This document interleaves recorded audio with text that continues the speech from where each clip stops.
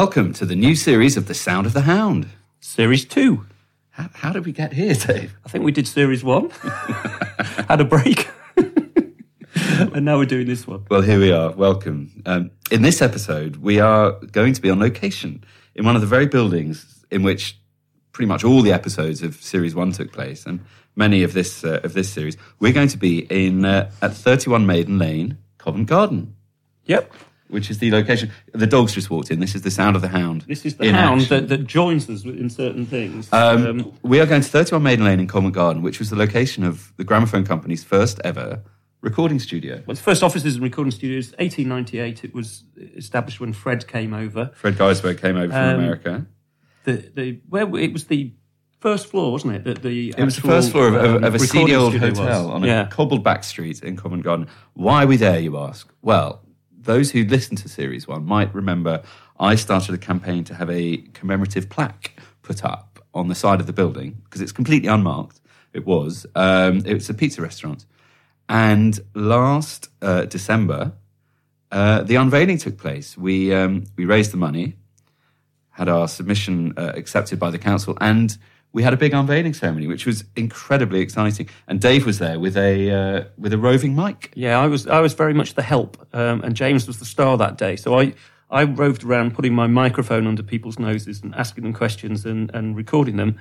And James kept going on stage, and people kept kissing him and giving him flowers and taking his photograph. And recording stars said, "Hello, James." And when I tried to say hello, they just ignored me. It was that kind of day, but I did it for the team. But it was unveiled by the one and only Mr. Roger Taylor from Queen, who was brilliantly turned up. He was wearing this sort of green velvet suit and these, I've never seen shoes like this, sort of brown loafers with flowers painted on them, and his beard was all... Anyway, he looked like a kind of wizard king. And it was brilliant. I mean, he came in specially to do it. He came to do it. He gave a little absolutely speech. Fantastic. It was really friendly. It was great. And there were lots of other people from the sort of music ecosystem. There were people from record labels and PRs and gramophone enthusiasts.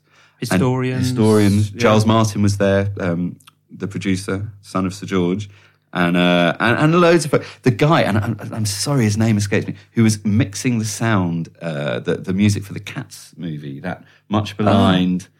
Pete Cobbin, my friend Pete Cobbin. Well, Gosh, sorry, Pete. I'd forgotten you were there. Yeah, we had a good chat. He was there. It was a lot of fun. It lasted an hour or so. We had food and drink, a few speeches. There was a speech on the history of the building by the members of a member of the City of London Phonograph and Gramophone Society. I got that the right way round. Yes, definitely. Phonograph and Gramophone Society, who are lovely, lovely people, and there is nothing they don't know about gramophone. And they did a little exhibition. They had an exhibition. They had some of the oldest ever machines. Yeah, some really interesting people. It was great, and to have Roger there, the Queen were on EMI for a very long time.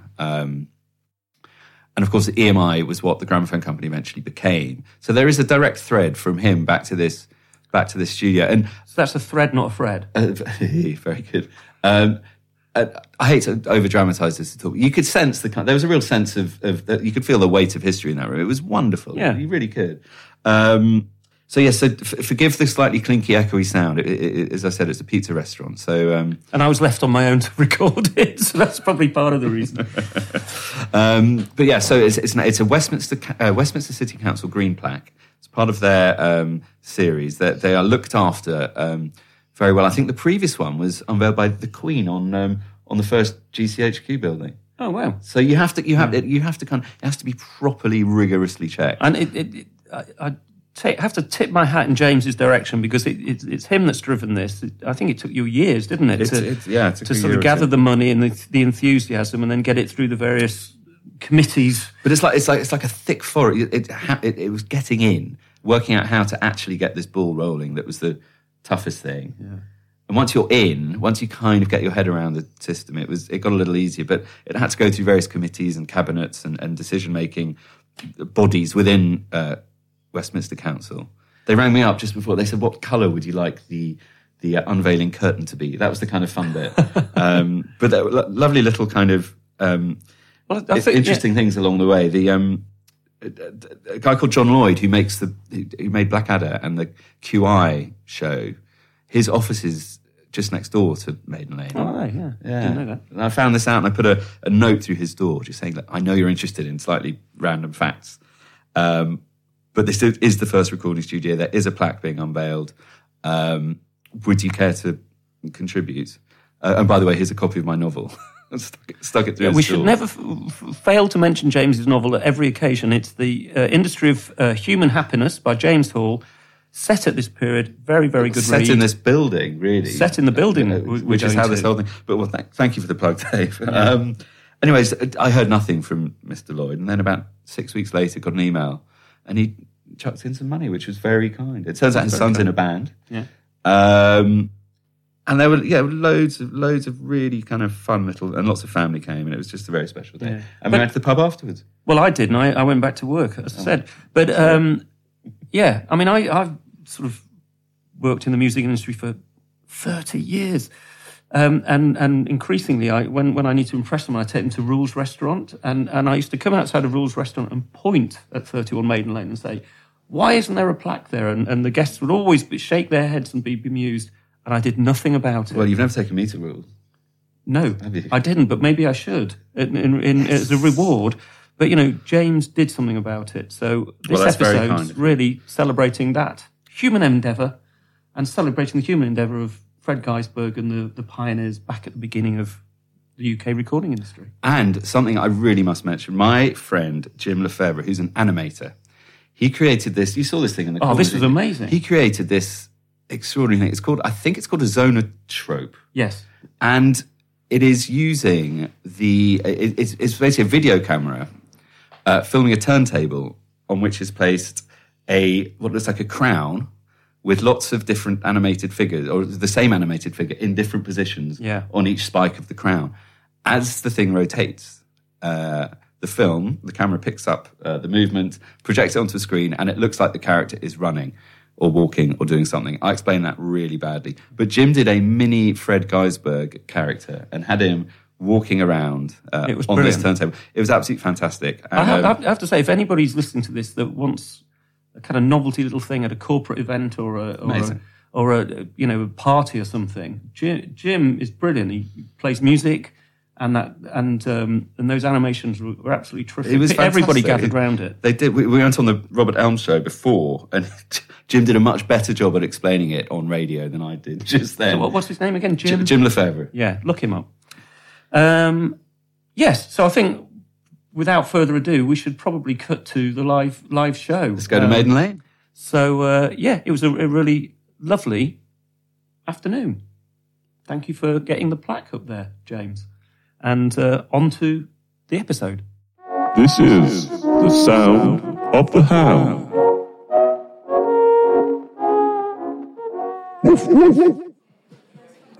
So here we are. Dave, this is happening. We're in the basement of 31 Maiden Lane, the location of the first recording studio, and we're about to have the plaque unveiling, and it's very exciting. The room is a hubbub of activity. We have the lovely gentleman from the City of London Phonograph and Gramophone Society who've bought some old machines. We have an animator called Jim Lefebvre who has created this thing especially called the Geisberg Phonotrope. And in about an hour, guests will start arriving, and Mr. Roger Taylor from Queen will pull the cord. In fact, I've left out the most important thing. What can we see on the stage there, Dave? So we can see an easel, and on that easel are some purple velvet curtains and a piece of cord next to it. And I think Roger Taylor will be pulling that cord at some point to unveil the plaque. Which we just had a sneaky peek at, and very exciting. Very exciting. And then they put it up outside about half an hour after he's done it. And there we are.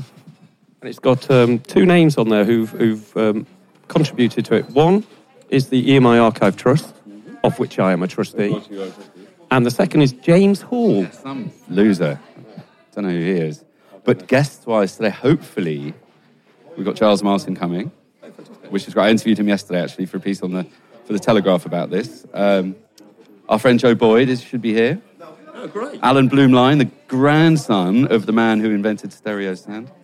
And Simon, his father. This is wonderful. And yeah. There's one thing we should mention is that James never misses an opportunity to plug his novel, The Industry of Human Happiness, and there's a book signing stand there. So we shall be chapeau. Which will be the least busy part of the room, I imagine. But there you go.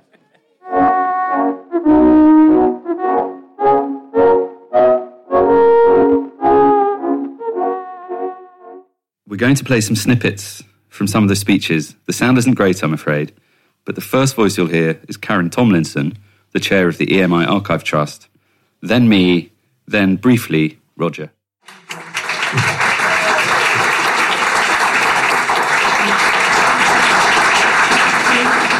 I'm going to leave the details and the facts to the experts and James so that he can tell you the truth. But I just wanted to say, looking at this room makes me really grateful. We work in a gorgeous creative industry. We have a very lucky life, so thank you. But before I say anything, I have to say thank you to our very special guest today, Roger Taylor. James, can you tell some facts? That's right. Thank you.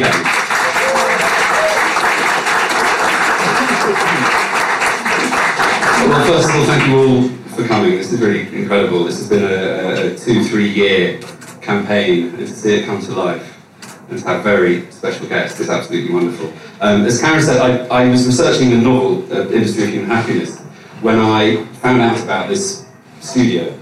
First ever recording studio, opened in 1898 by the Gramophone Company. So I came here and was surprised to see there was nothing on the building, in the building, about its past. No plaque, no picture. So I thought, let's try and get one done. I made a joke, rather lame probably at the time, that it was weird that the only round things celebrated in this building are the pieces. We take for granted the fact that you can now listen to almost any song ever written at the touch of a button on your phone. But before these guys did what they did in this room, music only lasted for as long as the notes hung in the air. And that's a really extraordinary thing to get your head around. He did people playing the bagpipes, he did people whistling, he did people reciting the alphabet. But eventually it took off, and the Gramophone Company became his master's voice, which became EMI, and 31 years after opening this studio, they opened at Abbey Road. So literally, music outside of America went from zero to the Beatles in 60 years, and it happened in this building, which I think is a wonderful thing. There is, however, one person in particular who it means an awful lot to all of us is here, and that's Roger Taylor. The last Westminster Council plaque to be unveiled was on the GCHQ building, and it was unveiled by the Queen. We've done one better. We had a member of Queen, which is far more important. Roger, I'm thrilled to hear, not only because of the band's association with EMI and lastly Universal, but your music really is part of the cultural fabric of this country. So it's very apt that you're here today. So thank you. Thank you. And without further ado, ladies and gentlemen, Roger Taylor.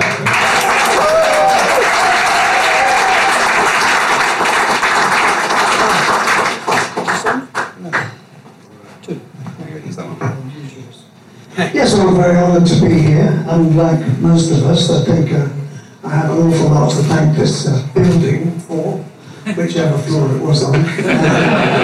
And really, it's quite extraordinary looking at some of these pictures, and it just remains for me to do whatever I have to do here. Just, is it unveil? Yeah, absolutely. That's quite cool.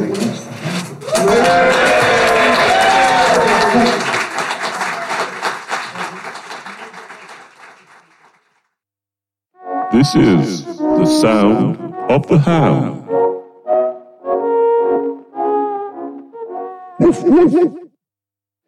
Well, I'm Christopher Proudfoot. I'm the president of the City of London Phonograph and Gramophone Society. I've been into the subject most of my life, in effect, particularly disc gramophones rather than cylinder phonographs, although, of course, I have an interest in all of them. And we have here 4 of the very early machines, all of which would actually have come from this building in Maiden Lane. They're not quite in chronological order, but never mind. We're starting off here with a very primitive-looking thing which is turned by hand. It hasn't got a clockwork motor in. And this was a sort of bargain basement model that came out in 1900 and didn't actually sell very well because, of course, if you've got to turn it by hand, you can't keep a constant speed up. But then next to it is the next one up, also one of the 1900 models, called a style number 3, which looks similar, but it has got a spring in it, so you can wind it up and it will then play a record of its own. Following on from that, we have a coin-operated model, which obviously was designed for use in pubs and bars and so on. This is 1899, and it's thought to be the first, in fact it is, the first machine that was actually designed in London. The other ones all came from America. And this one was actually designed in London, although the parts came from America.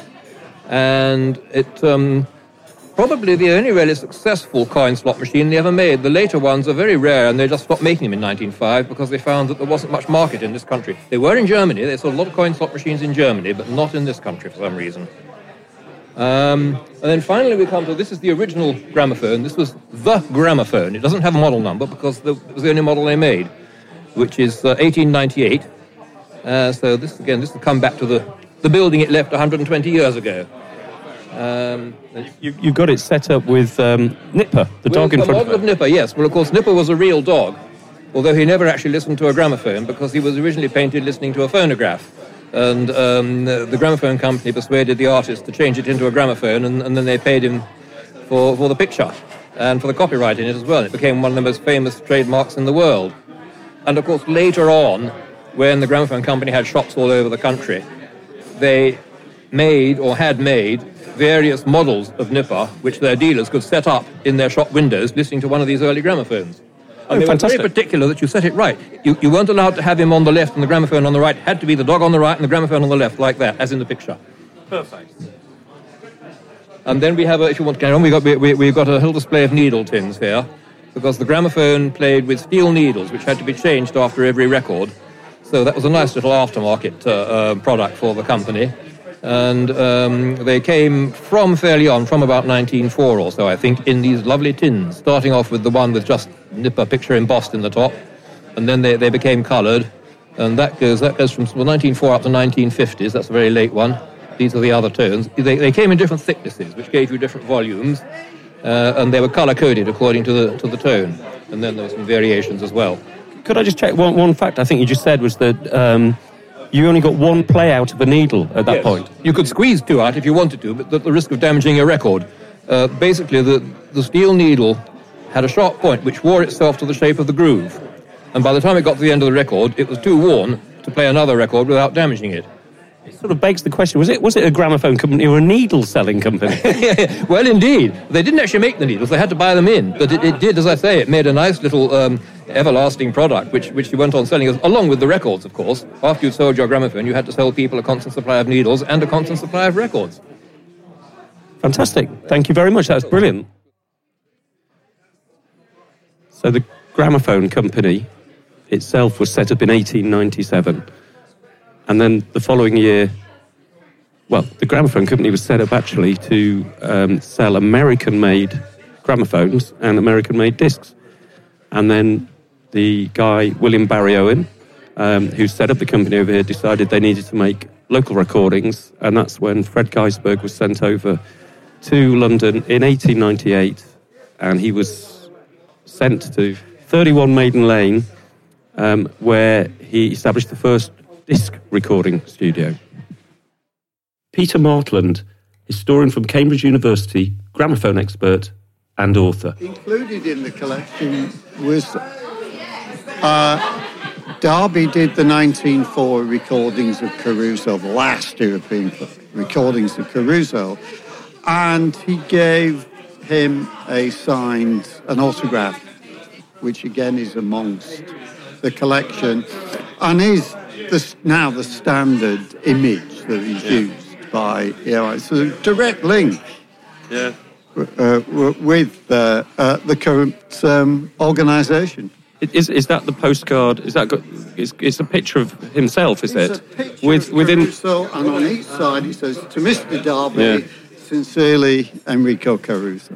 Isn't that great? You've got a manuscript autograph of Caruso. So what is the significance of this studio here? it's the first ever disc recording studio in Europe, 1898. There had been various attempts at recording cylinders in parts of London, but this is really the beginning of the modern industry. I wrote the centenary history of EMI, published in 1997. I guess it's 100 years after the gramophone company was established. 1897 was when an American named William Barry Owen arrived in London and set up business selling American manufactured records and gramophones. And it's the following year. They needed a place to make records in London, and guess what? They came here. Fantastic. That's great. Thank you. Also, just to say regarding the plaque, it's fantastic it's coming to fruition. In our society, we've been very keen for a number of years for this to be in place. And I personally started looking into how to get it done 2 or 3 years ago, working on a parallel path to James Hall. And I was absolutely delighted, beginning of this year, to be put in contact with James and to find out all the great work that he'd done. So it is brilliant this is coming to fruition. It's such an important building to mark in London, and I hope that many, many other people get to become aware of it thanks to the plaque that will be outside. Brilliant. Thank you very much. James's £10 note will be going into your wallet fairly shortly for saying those nice things. Thank you. What's your name, sorry? Tom Stevenson. So, Tom is from... Hello, I'm Tom. I'm a member of the City of London Phonograph and Gramophone Society. We are a society of people interested in the early history of talking machines and early recordings. And it's fantastic that today a plaque is being unveiled here at 31 Maiden Lane, because this really was the birthplace of the UK's hugely successful disc recording industry. It all started here on the first floor, and it used to be a hotel at the time. The gramophone company in its fledgling state took over this side of the building and used the first floor as their recording studio. And this was very, very novel technology, treated with a lot of suspicion by many people.